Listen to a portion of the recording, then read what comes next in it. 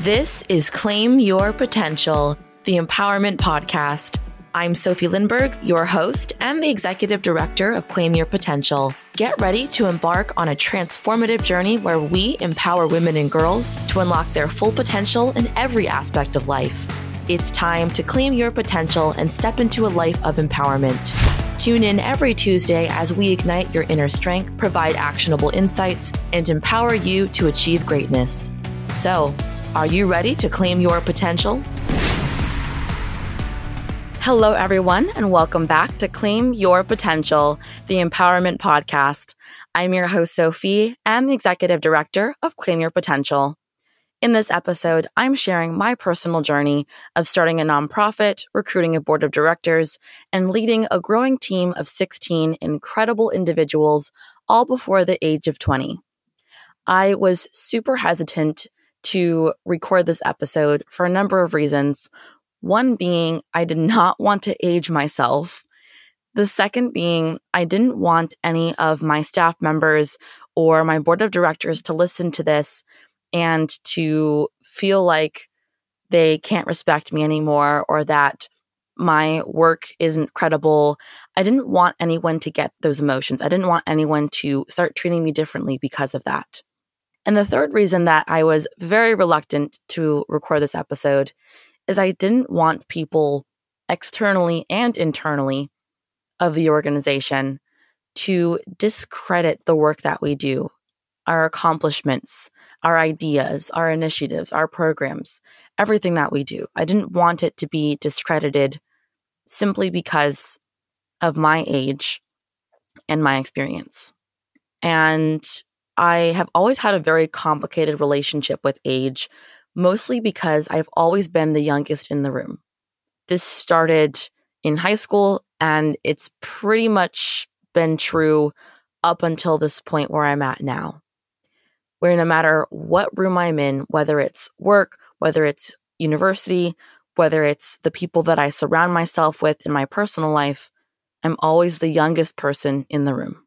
And when you are the youngest person in the room, it's a very odd sense of imposter syndrome when you do something right, if that makes sense. And anyone that is on the younger end that's listening to this, because this is really who I want listening to this for this week's episode, I know that you know what I'm talking about. Because when you do something right, especially when you're young, and when you do something right, let's say at an organization where everyone around you is much older than you are, it almost feels like there's no way that I did that right. How on earth did I do something that was actually an accomplishment at an organization where everyone around me is 15 to even 30 years older than I am? How is that possible? That can't be possible because they're the industry experts. I'm still in university. I don't know what I'm doing. I dealt with that imposter syndrome in every position that I ever had. In all the positions I've had, I dealt with that imposter syndrome. I dealt with it even before university and before I had jobs, even in high school, even in parts of middle school, and even in primary school.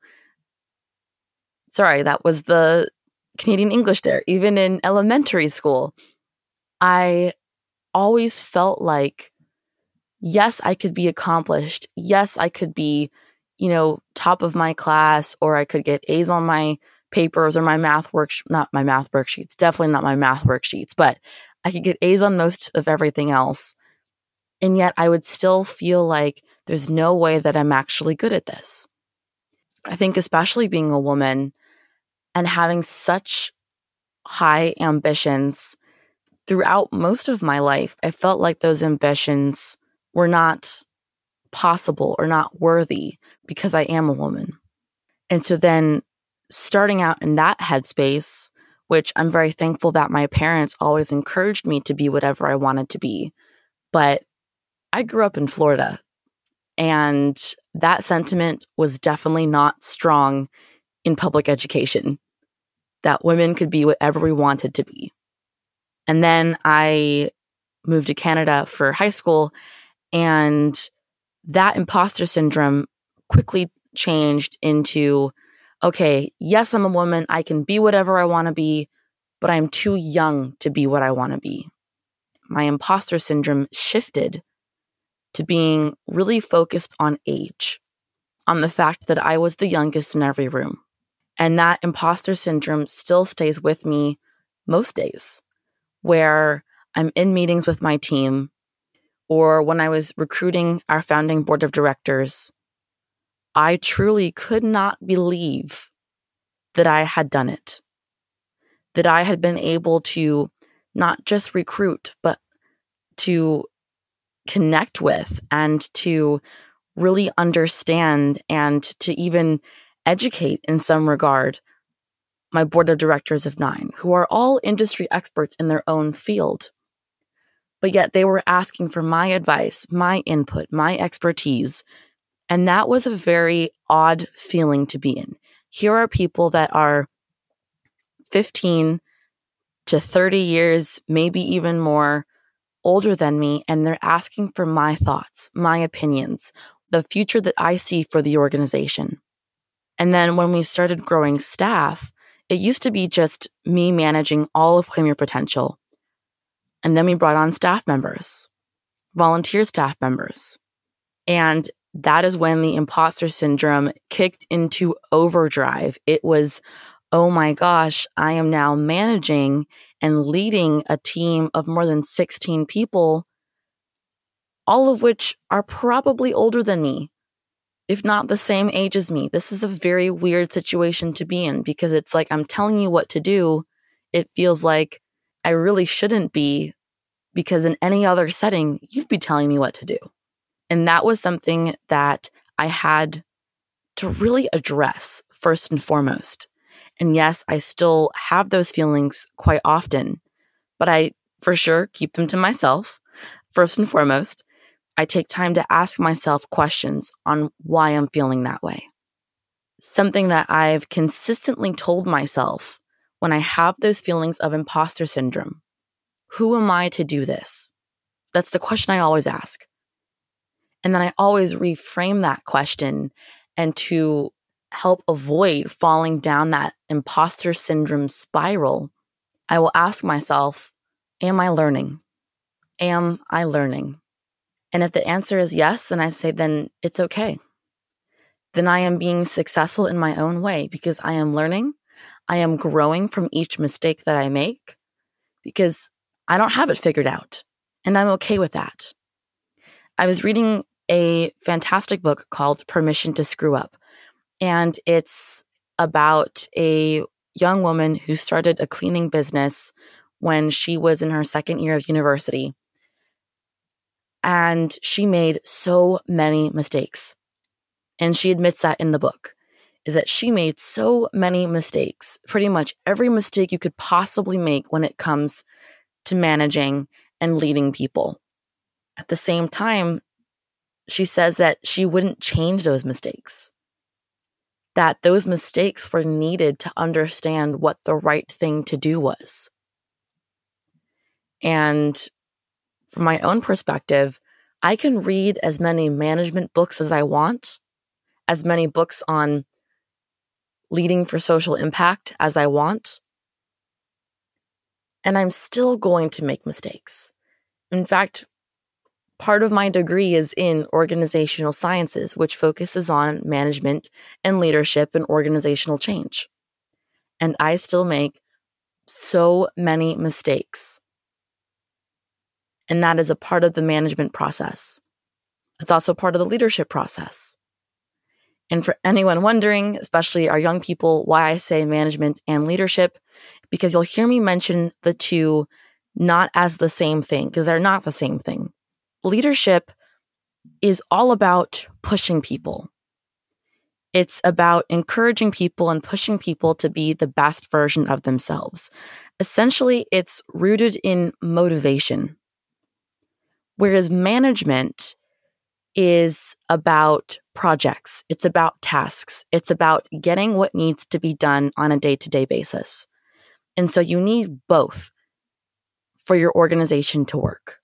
You need someone that's leading, someone that's motivating, someone that's taking the time to understand the individual motivations of each person, or at least the general shared motivations of each group or each team, and to play on that and to provide context that makes sense to them on why the organization is doing what it's doing, to keep them going in their position and to make them feel like they're part of that change or that culture or that mission of your organization.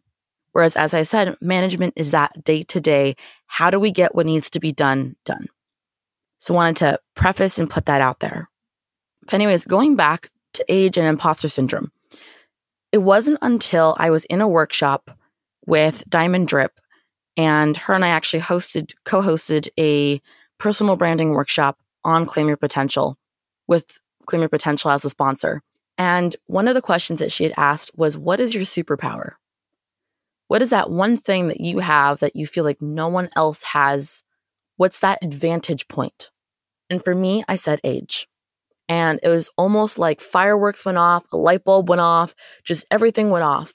And my imposter syndrome not cured itself, but definitely came down because I realized that that is the one thing that no one else has, is the fact that I am young, which means I have a very different perspective on nonprofits.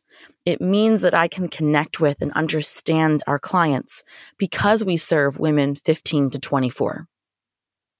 And I'm in that age range. So I understand their experiences. I can speak to their experiences. I am an industry expert when it comes to the experiences of youth because I fall into that age range, that demographic. And I realize that that's not a lot of organizations that have people in charge that are the same demographic as the people that they serve, especially when it comes to youth-centered organizations. That is something that is seriously lacking in the nonprofit sector, is youth nonprofits that dedicate their services to youth. They should be led by youth, people that understand the target audience, especially the target audience in that generation. Because I know that there's plenty of people that lead youth-based nonprofits that have kids. But again, two very different generations, two very different needs. And so I realized that that was my superpower, and I wasn't playing to it. I wasn't taking advantage of it, and I knew something had to change. And so I wanted to preface that for anyone listening to this that's young and feels that imposter syndrome and feels like their voice doesn't matter, or they can't start their own business or their own organization because they're too young, or they can't lead because they're too young. And the truth is, you are never too young, with legal exceptions. I'm going to say that right there.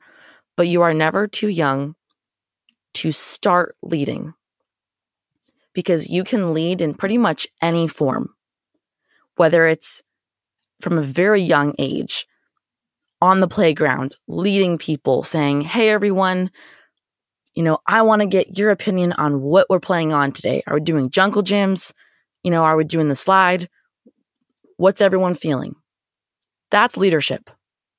And then as you grow older, the stakes, of course, get a lot higher. I no longer ask people if they would prefer monkey bars or the slide.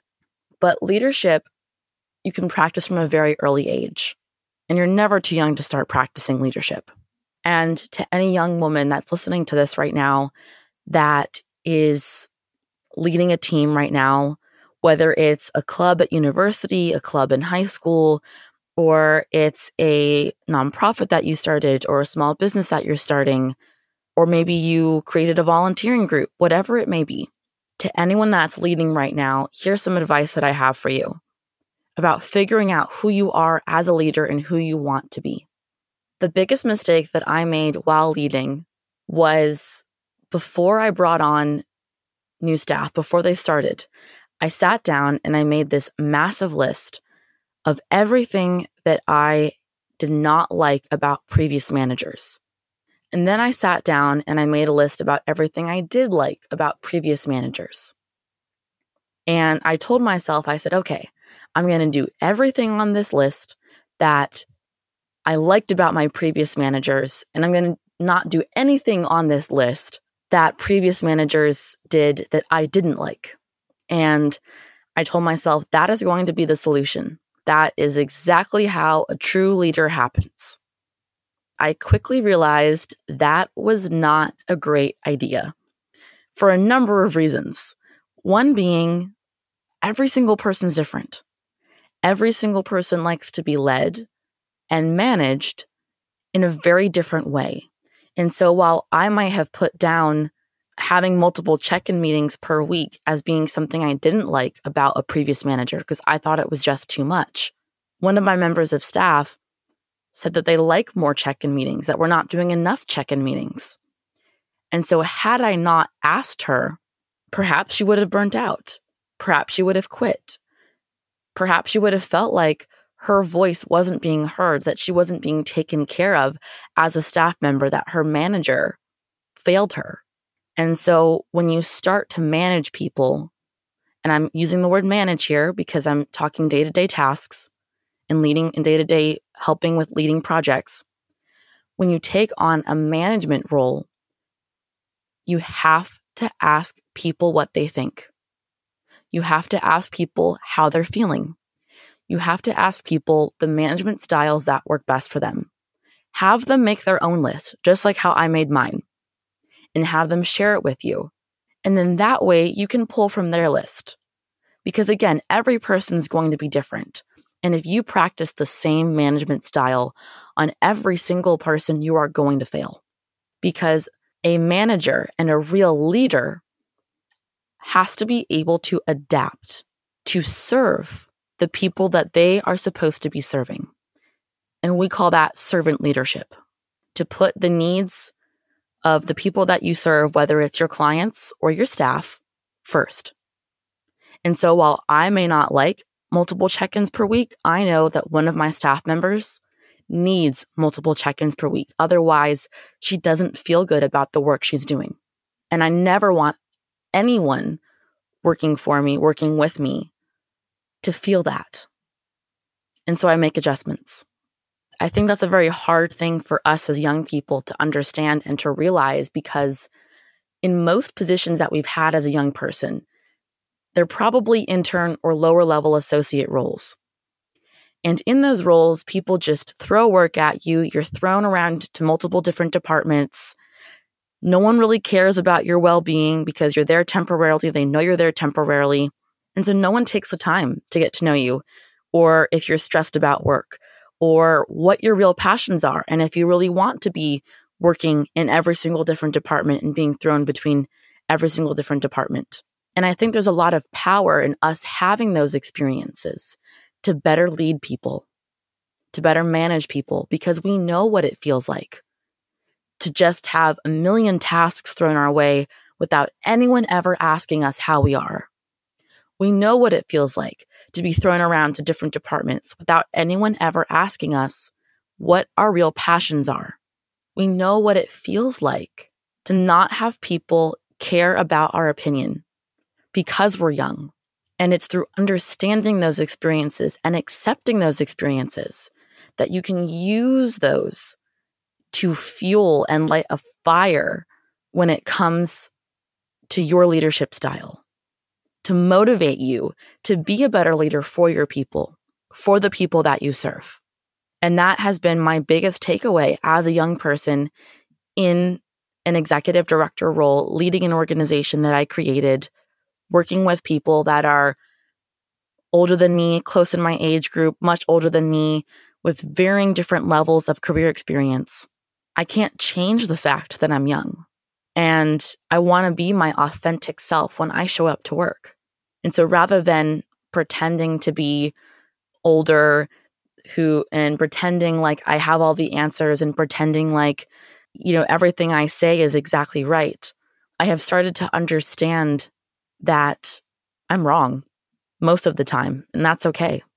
I'm going to have failures, and that's just part of the journey of leadership and part of the journey of starting an organization from scratch. But the only thing that I refuse to fail on is I refuse to fail the people that I serve. I refuse to fail my staff.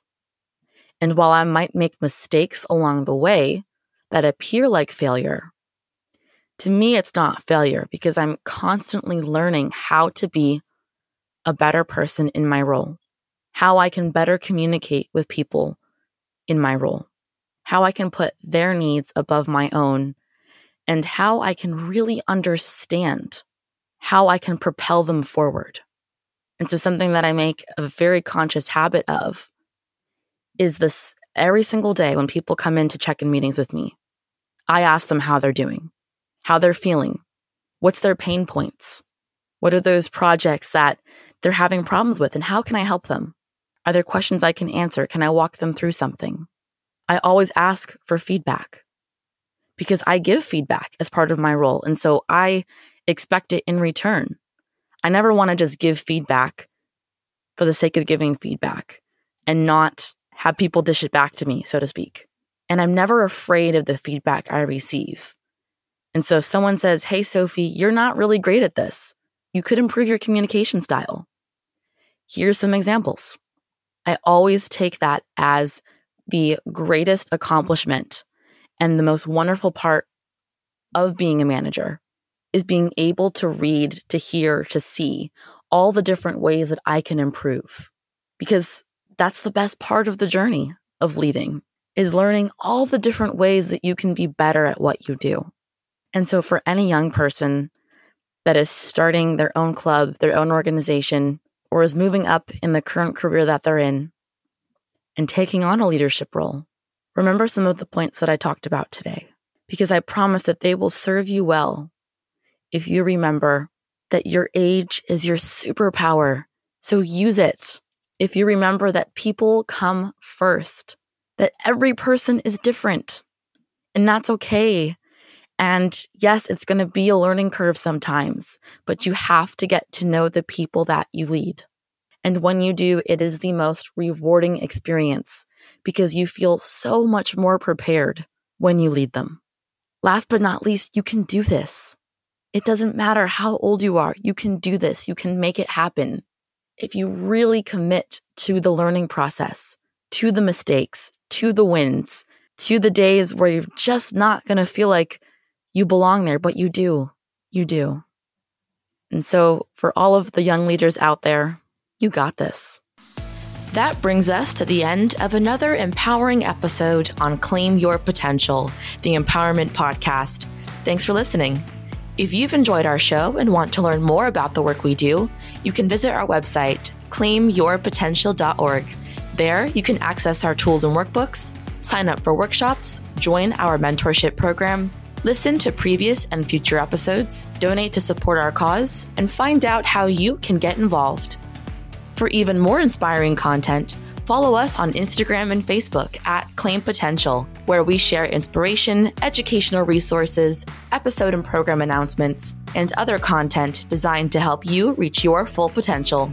Your support means the world to us, and a free way to support our show is by leaving a rating and review on the podcast streaming platform of your choice. Your feedback helps us grow and reach even more people with our empowering message. If you're unsure of how to do this, head over to our website's Leave a Review page for step-by-step instructions. Thank you to each and every one of you for being a part of this empowering community. Tune in next time as we continue our journey of learning and discover even more ways to claim your potential. Until then, remember that you have the power to create the life you desire.